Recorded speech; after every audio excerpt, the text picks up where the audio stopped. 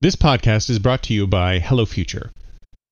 Do you want to drive innovation in your organization, futurize your enterprise, expand your patent portfolio, create amazing new profitable products and services, or effectively project manage to market? Then contact us today, hellofuture.co, and get started. Why listen to the past when you can listen to the future?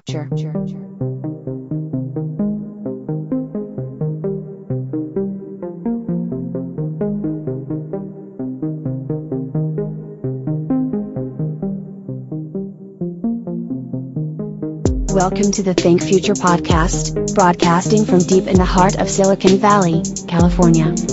We focus on innovation, startups, and the future, not necessarily those and not necessarily in that order. Here's your host.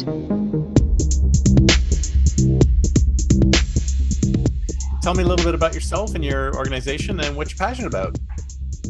So my name is Kris Mason. Our organization is JustJans, and I'm passionate about life. Nice. So what is JustJans all about? Tell me about it.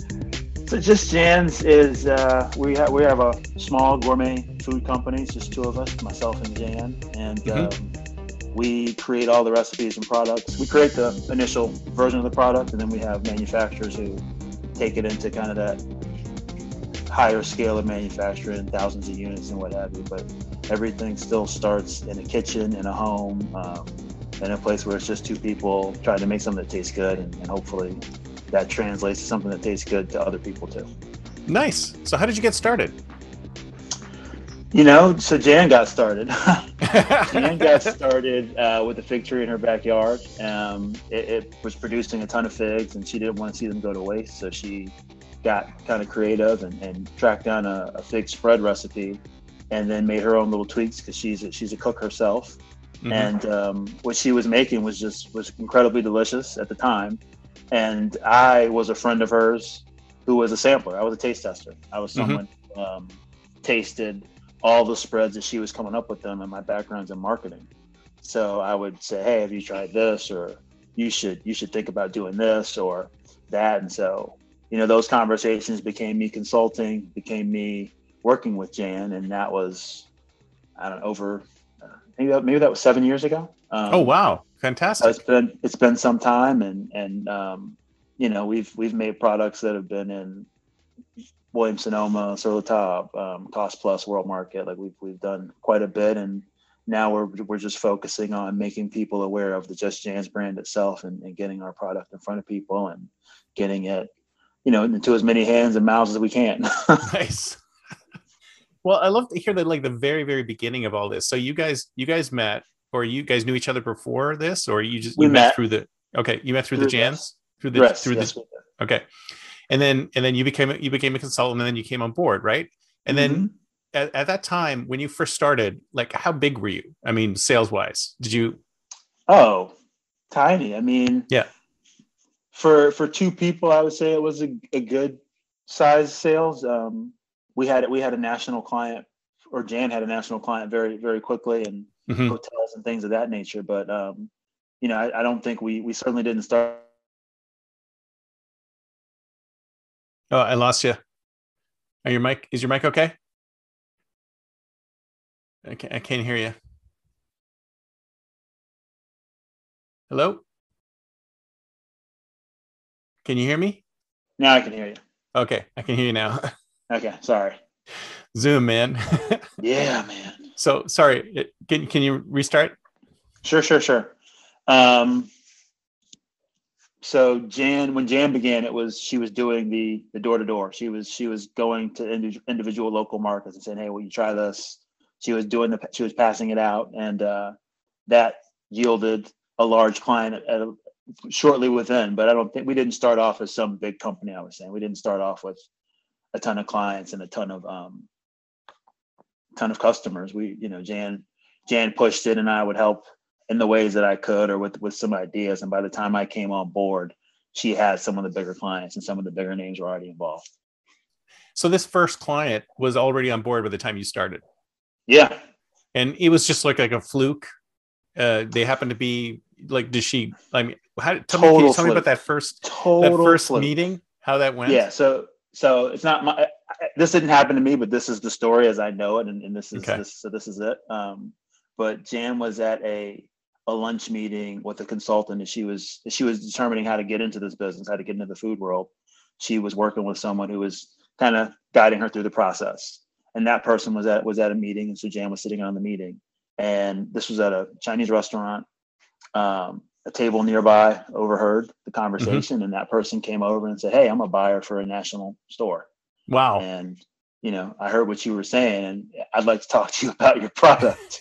And that was Jan's product at the time. So very cool. Yeah. She goes on to have this epic meeting with this buyer, and the buyer says, "Okay, when you figure this all out, give me a call and I'll put you in the stores." And that's literally what happened.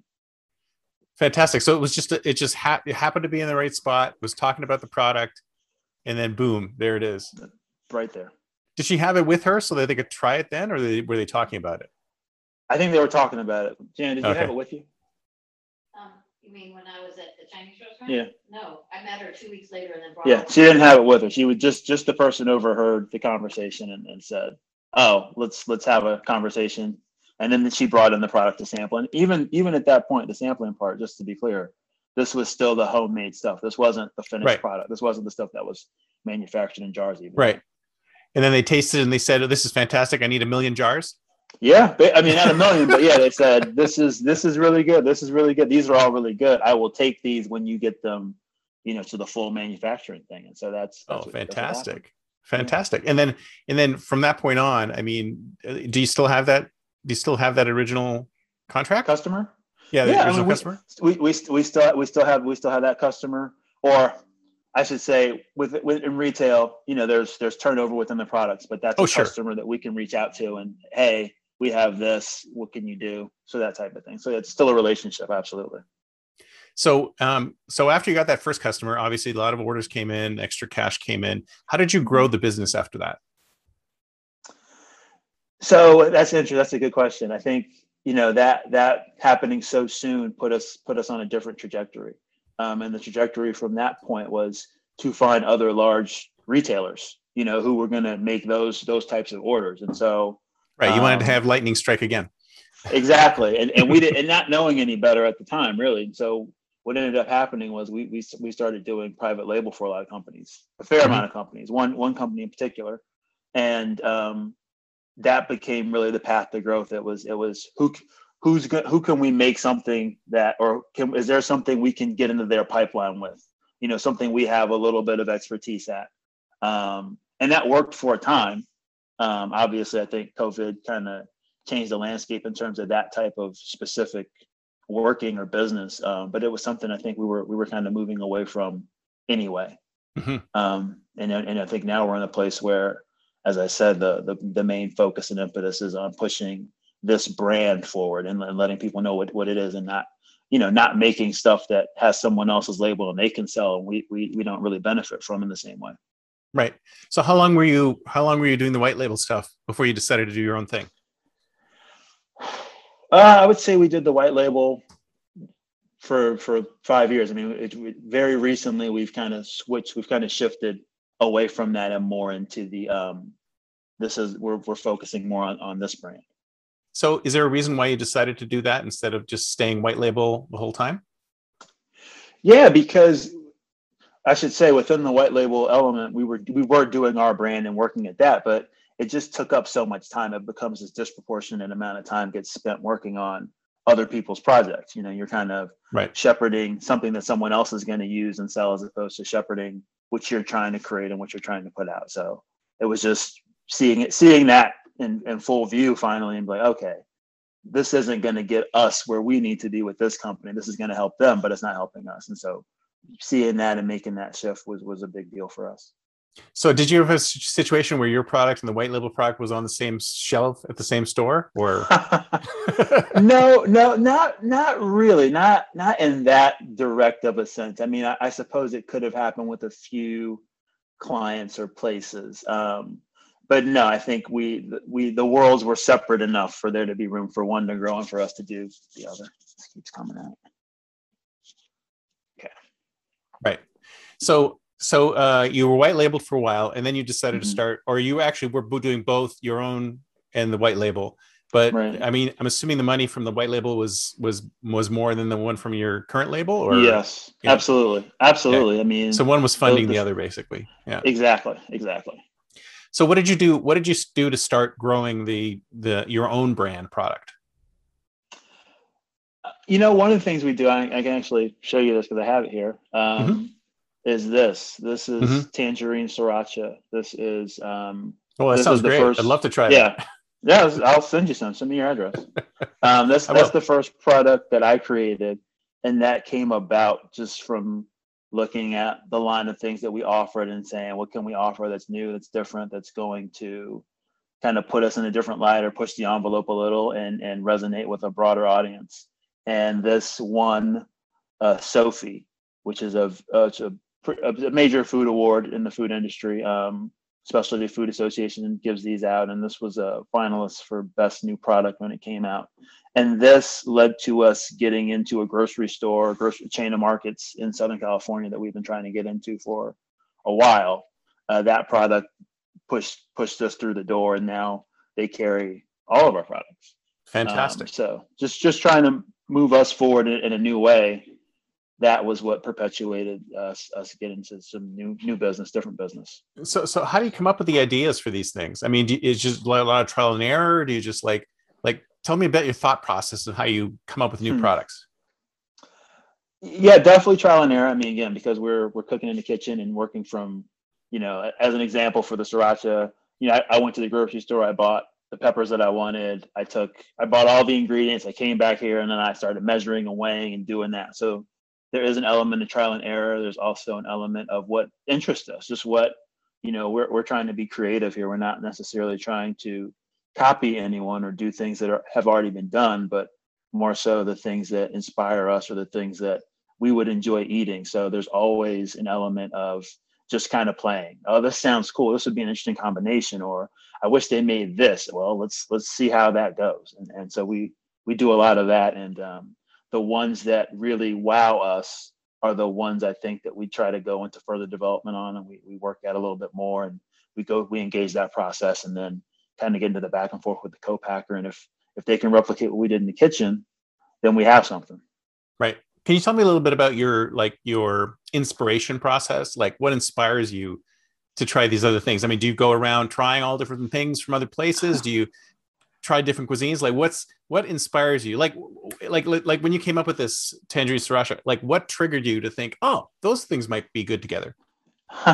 So that one was very straightforward for me. It started with a whiteboard. Honestly, it was, writing down what the hot items at the time were. Not even literally hot, but like, what are the things people are talking about the most? What are they interested in the most? And what can we do that's relevant and works within what we already do? So on that board, I had sriracha, I had harissa, and I probably had one other type of sauce. And then I had a list of all the flavors we had at the time, and I started going back and forth.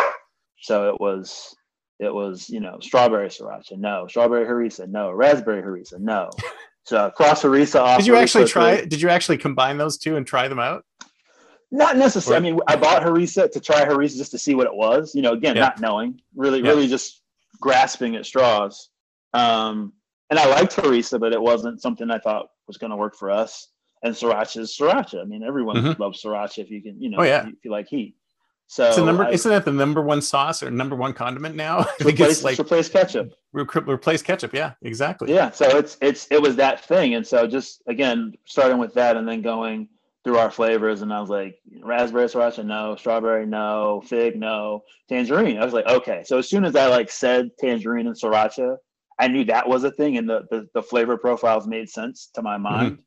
And I took regular, just store-bought, the Rooster Hoi Fung sriracha, and I mixed that with Jan's, our tangerine marmalade, which was already in production and been made and all that stuff. And I just whisked it together in a bowl, and I was like, oh, this is delicious. This is great. And we were, I would say at that point, as good as it was, we probably would have put that in a bottle somehow. We could have done that. But what ended up happening was Jan subscribes to Cook's Magazine. And Cook's Magazine has all types of information and recipes. And they had a recipe for sriracha in there. So I was like, okay, let me we know that other thing works, but let's see what I can do. And I took that recipe and made my own version of sriracha with it. I did some tweaks to the flavor and tried to make it more complementary to the tangerine that I was going to add to it. And that was it was lights out. Like, we knew when it was done. When I made it in the kitchen, we knew, oh, this is amazing. And then we sent it to the co-packer and did our back and forth there.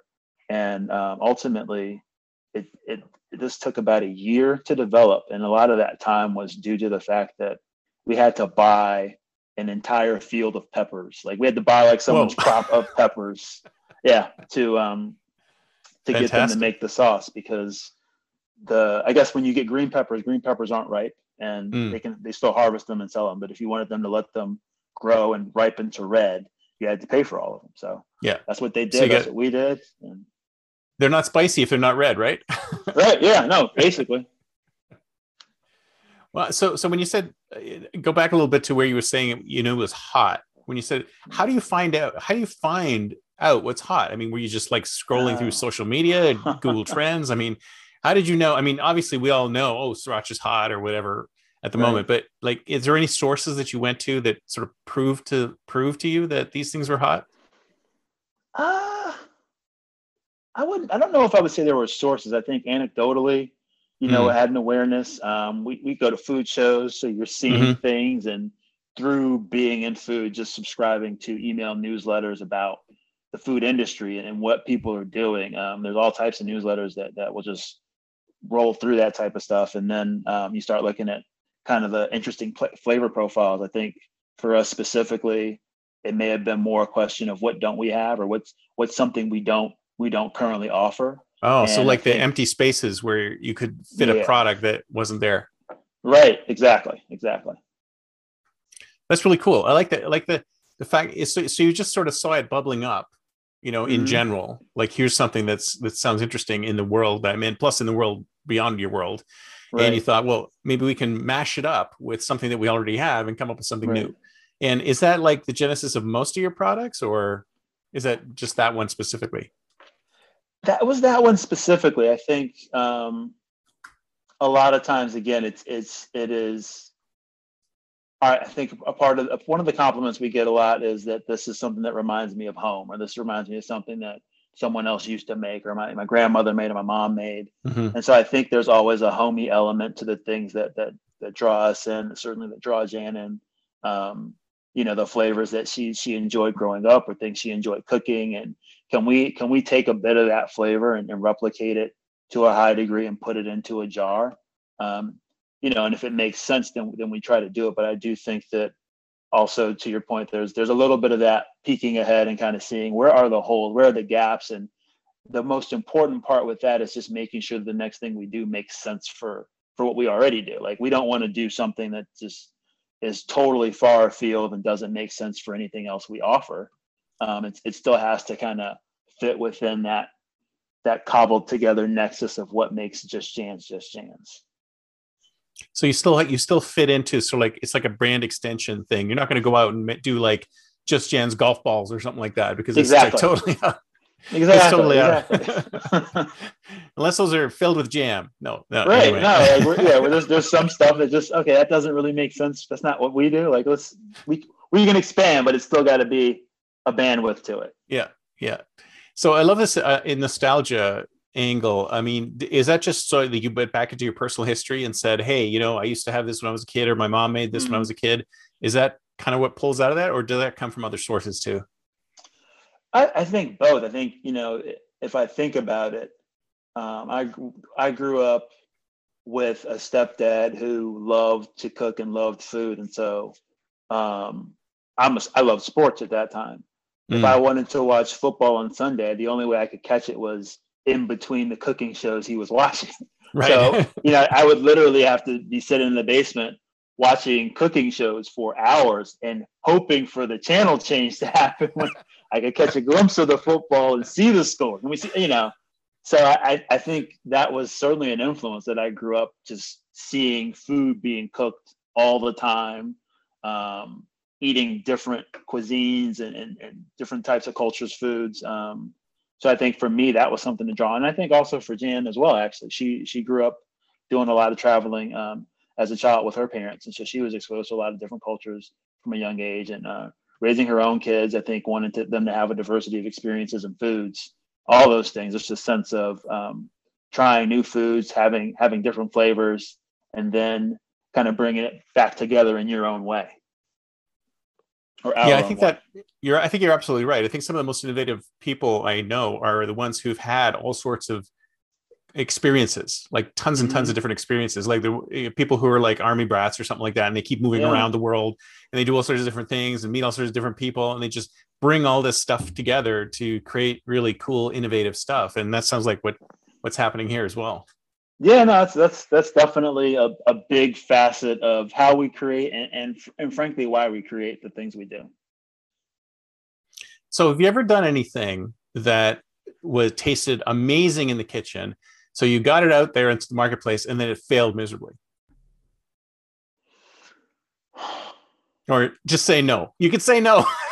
No, I mean, I wouldn't say no. I think that, and I think in a lot of instances, what has happened is that it tastes delicious and it's amazing, but it's so kind of different. People don't know how to address it. They're not sure what to do, how to use, and they love it, but they're just like, it's like it's a bit unexpected for them. So I think we've had a few. I can think of at least two off the top of my head. We had a balsamic onion spread that's like, ooh, that sounds good. I buy that. Killer. But then you're dealing with the hurdle of getting people to understand it or use it, and some people, and imagine you're doing this in a grocery store setting or at some sort of food fair where people maybe want to taste something they know about or they're familiar with, and maybe they're hesitant to try something new, or some of the things we created, I think, had to be explained a little bit more than we anticipated. So stuff like that. I don't think we ever did something that abjectly failed. I think a part of that, though, is that we, as a small company, we can't afford to take such a big swing and miss. Right. The misses have to be small. Too many risks. Yeah. Well, not that we can't afford to take many risks. We just can't. It have to be a qualified risk, I would say. Right. Or it's a small risk. You'd make a small batch and you test it with some people and you see what happens, as opposed to just going all in on something. Yes, totally. So speaking of market research, what kind of market research do you do then? How do you test your products? Wow, that's a great question. How do I think just go around to my family and friends and here you go. What do you guys think? No, one of the benefits of all the white label work that we had done is the credibility with people who are purchasers, people who are making that buying decision at the store level. So on that basis, we know what it should taste like. We know all the little boxes it needs to tick for us to feel like it should go there, and we have enough of a knowledge to know that's not going to work. And then I think the feedback we get from the buyers or the end users, the purchasers, that tells us too. That lets us know that this is working or this isn't, or you're late on that trend, or maybe you don't want to do this now, that type of thing. So we get feedback in that way. I think that's more of our research is more from the buyer side, like the corporate buyer is the person who's going to say, hey, right, do you have any of this? Or we've been getting asked a lot for this. Maybe we should look into this. So you do get feedback from them, but you do some individualized. You don't really do a lot of individualized market research on products then. Some, I mean, again, like I think COVID's made this tough. I used to spend a lot of time in the stores, doing the in-store product demos and meeting people and talking about it and seeing what's on shelves. And so now that portion of the experience is gone. Like, I may go to a grocery store, but it's real quick. Like I'm grabbing, I know what I'm getting, and there's no opportunity to taste or sample. So it is more like that anecdotal feedback, and that just, what do you see? What pulls you? Yeah. But you've been doing this for a while now. You kind of have a sense for what's going to fly and what's not, right? Yes. Oh, yeah. I don't want to say, oh, yeah, but, a sense for what could work and what may not work, and still the room to be surprised by what does and what doesn't. So, right. Have you ever done anything like a sort of a classical design thinking exercise where you just bring you have no idea you just bring a bunch of customers into a room and say, hey, let's come up with something? Or is it all sort of percolated between you guys? It's all percolated between us. I think Okay. people who know us, friends, family, taste things, and they'll say, "Hey, you should try this," or "I had this. This is really good." Also, in doing the in-store stuff and doing the fairs and types of shows we do, you're meeting other food creators and just seeing what they're doing and trying their combinations, and that community really shares. So that's another space where we pull some inspiration from, for sure. Right. So it sounds like it's really important to be sort of plugged into whatever community you're in and just get feedback from them. Absolutely. You need yeah. to be speaking, you need to be around people speaking the same language as you who are, so you can have that conversation because they're already within that same world space, and they just kind of, oh, you should try this, or have you been on this site, or have you heard of this store? Have you heard of this supplier? So that group shares a lot of information, for sure. And you're not worried about somebody stealing your ideas? I mean, no, like That's there's good. a lot of there's a lot of fruit spreads and jams, and there's a lot of these things out there. Ours is different from the other ones. Theirs is different from ours. So you could steal, I guess, the idea, but would you make what's in our bottles? Probably not. Well, no, the reason I'm asking is because, there's other startups out there who are saying they're definitely afraid of communicating what they're doing or planning to do because they're worried that someone's going to steal their ideas. But it sounds like, there's enough room for everybody. It's not a zero-sum game, right? Your stuff is unique. Their stuff is unique. Everybody's stuff is unique. Yeah. I mean, I think the thing is it's unique because you're doing it. Like, that's the uniqueness, again, my strawberry is different from your strawberry. That's how it's going to be. It's your secret sauce. You bring that to the table. So if you look back over the 7 years, you said, can you tell me about something that you would have done differently within the business? Yeah. Or even outside the business. I don't know. What would you have done differently? Something went the wrong way and you said, well, if I had to do that over again, what would I have done instead? That's tough. I definitely think there are decisions. I think, Jan could probably name the decisions that she would make differently. I tend to look at those things that we would do differently as important just because we know not to do them now. And I look at it like we were two people who weren't in the food business who got into the food business by learning on the job. So some of the things that we think we would take back were just inevitabilities. As a more specific example, though, I would say we took on a large white label project, a very large project. And the problem with that specific project was, you're paying for production against purchase orders that are coming 60 to 90 days later. And so cash flow issues, that type of stuff, like not getting so wrapped up in that those large numbers at the end that you're not seeing the large costs that come ahead of it. Right. So cash flow is like super important for a small business, obviously. Absolutely. So very cool. Let's see, what else did I have to ask you about? So where do you see yourself going? Okay, it's time to think like a futurist. So it's 2031. We're 10 years from now. Where are you? Write the number down. 2031. You're $1 billion business. You're a unicorn. Yeah, I mean, listen, that's the goal. I think that we obviously we definitely have big goals and ambitions for this. I would say by 2031, though, we've exited this company. We have successfully completed the life cycle and growth of the brand and the products, and it's a self-sustaining, self-perpetuating thing. And we have sold it off to some large group who wants to capture more of the high-end gourmet food market leveraging our brand. And 2031, I'm making movies and Jan's cooking someplace, and that's that. Absolutely. You're making movies? You want to get into making movies? Oh yeah, that's the dream. I mean, that's what I initially moved to LA for, and that's still the dream. That's still the goal. So by 2031, I would expect to be doing that full time. Very cool. What kind of movies would you want to make?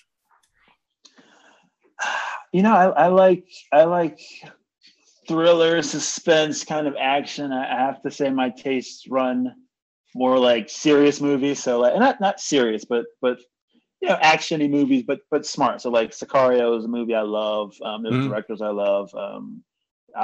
David Fincher, that type of stuff. Like just really good movies. Like I love a good movie. I'm not necessarily going to sit down for a rom-com, but Right. other stuff, yeah. Like I'd like to. That's a world that I really have wanted to explore my whole life, and yeah, by 2031, I would fully expect to be doing that. Right. So I want to go back a little bit to the stuff that you said was like really far out, like outside of the, because it sounds like a lot of things you've done for growth, you've gone on brand extensions, right? So you've extended, and you said that you did try some things that were far out. So you said that I think the biggest problem was education, right? If you were trying to push products that are a little bit further out and have them more palatable to people, what would be? Do you have any thoughts of what would be the best way? I thought about this. I honestly, I think the best way would just to be kind of like try it, right? You know, and in the instance of trying to explain it to them, give them less information, right? Because more information, people may make an association, they won't even try it. But if it's just try it, like if you don't like it, that's cool, but see if we could break that barrier and get people to just taste without coming in with their pre-cooked notion of what it is or why they may not like it. I think that would be my impetus, is just say, try it. I'm not going to tell you what it is. I'm pretty sure you're going to like it. And maybe I'll ask a question or two, like with the sriracha, some people don't like spicy. So I let them know it's spicy or it's this, but just taste it. See if you like it. If you don't like it, fine, but just see how you react to it. Yeah. That's actually really interesting, because it's sort of consistent with the whole, if you actually give them too much information, then they'll criticize. But if you give them a little bit of information, they're more open to like a positive outlook on a product. Yeah, you're discovering in that instance as opposed to prejudging. Yeah, it's more exploration. So if you were to turn around, let's say there's a startup out there that's thinking, or somebody out there who's thinking about getting into the same kind of business as you, maybe not jams or some other food product, what kind of advice would you give them today if they were wanted to start, like in 2021, something like your business? There's a few things. I would say start small. Don't start off mortgaging your house necessarily, or putting like insane sums of money into, not at the start anyway. Start small. Join, as we were speaking to before, how much information gets shared within the communities of people who are doing this. Join communities, join professional groups. I think one of the big things Jan did early was join the Specialty Food Association. Just a wealth of knowledge and information there. And it doesn't mean that everyone you encounter, every group you join, is going to be welcoming or willing to share a lot of the information, but you'll probably run across people who are in the same phase of this journey as you are, and they may share information with you.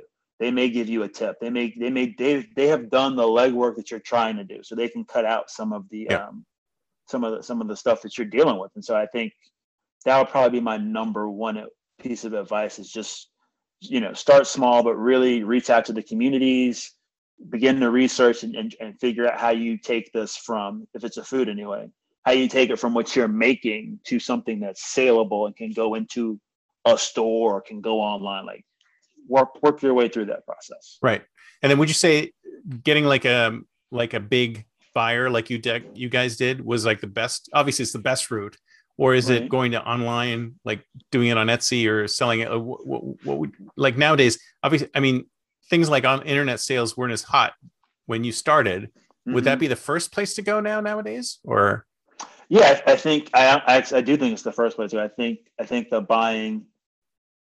path to the store has changed. And I think in some ways it's for the better.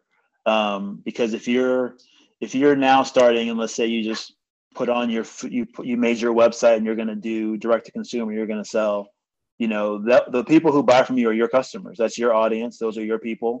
They're shopping with you specifically. So you're cultivating that relationship. Every place else you sell online, you're selling to someone else's audience. And we sell on all these platforms, but those customers that's an Etsy customer, that's an Amazon customer. That is not necessarily my customer. So I think, you have this ability now to cultivate and develop your audience.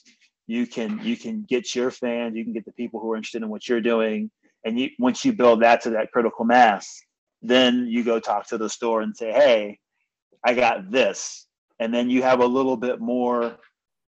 a little bit more say in the terms of the deal. Now you're dictating because you're bringing an audience. Right. So you want to start off by building your own audience, and building your own sales, and then you can use that as a lever to talk into these big deals. Because a lot of people, not everyone can get the big break like you guys did. Well, yeah, I mean, I don't know how that happened. Jan knows how that happened, but we're grateful for it. Of course, we're happy that it happened. Yeah, it's worked out well. Yeah. No, I was just reading a book called Click Moment, and it was all about how a lot of companies are successful because they just all these things just happen to fall into place at the right moment. And he said it's kind of like luck. Obviously, you can make yourself more or less lucky based on what you're doing, but it's all about the kind of stuff you were just talked about. Is like connect with more people, get out there, get your product out there, get people to know you. Right. And then there's a better chance that, something will click. Yeah. And also I would add to that. I think maybe the first thing I should have said in terms of advice for someone, don't stop at the first no. Like, don't be deterred by the no's you may hear on the way. I think, that's probably how Jan was able to start this business in ways that I maybe couldn't have, is, the no's didn't stop her. Those initial no's didn't stop her. And while there were yeses, there were certainly no's and moments where, people will try to dissuade you or tell you not to, or that you shouldn't, or all types of stuff. But if you're really moved by what you're doing and you really have a passion for it and you're doing something good, go with that. Like, keep those no's, they become yeses eventually, and then you have something. It's like anything else, right? Persistence eventually gets you through. Yeah. So many people just quit before their big break. They stop too soon. Yeah. Well, you guys were lucky. This is great. Yeah, no, we were very lucky. Very, very lucky. I think Jan would tell you that getting that initial yes, was a major impetus and being like, okay, I can do this. Like, before that, you're kind of thinking you can, or you're wondering if it's going to work. And then someone says, I'm going to buy it. You're like, oh, well, wait, this works. Okay, let's do this. So yeah, nice. That's an important part. Fantastic. Oh, this has been great. Thank you so much. This is fantastic. Do you have any parting words for anybody out there who wants to do this? Parting word. Trust your gut. Yeah. If what you're doing lights you up, if that makes you happy, find ways to spend more time doing that, and keep doing that until that's all you're doing. Yeah, I love it. I love it. Thank you so much. So what's the best way to get in touch with you? The best way, you can, me personally, Kris, Kris, at JustJans.com. Also, please visit www.JustJans.com. That's JustJans.com. Everything's delicious. The reviews there speak for it. Trust me, take my word. I can't wait to try it. Sounds real good. And send me your address. I will send you the sriracha. Oh, thank you, sir. I'll put all the bio and information in the show notes. So if anybody wants to get in touch, that's the way they'll do it. All right. Thank you so much. Thank you. Great talking to you. Appreciate it. Likewise. Talk to you later. Bye. Bye-bye.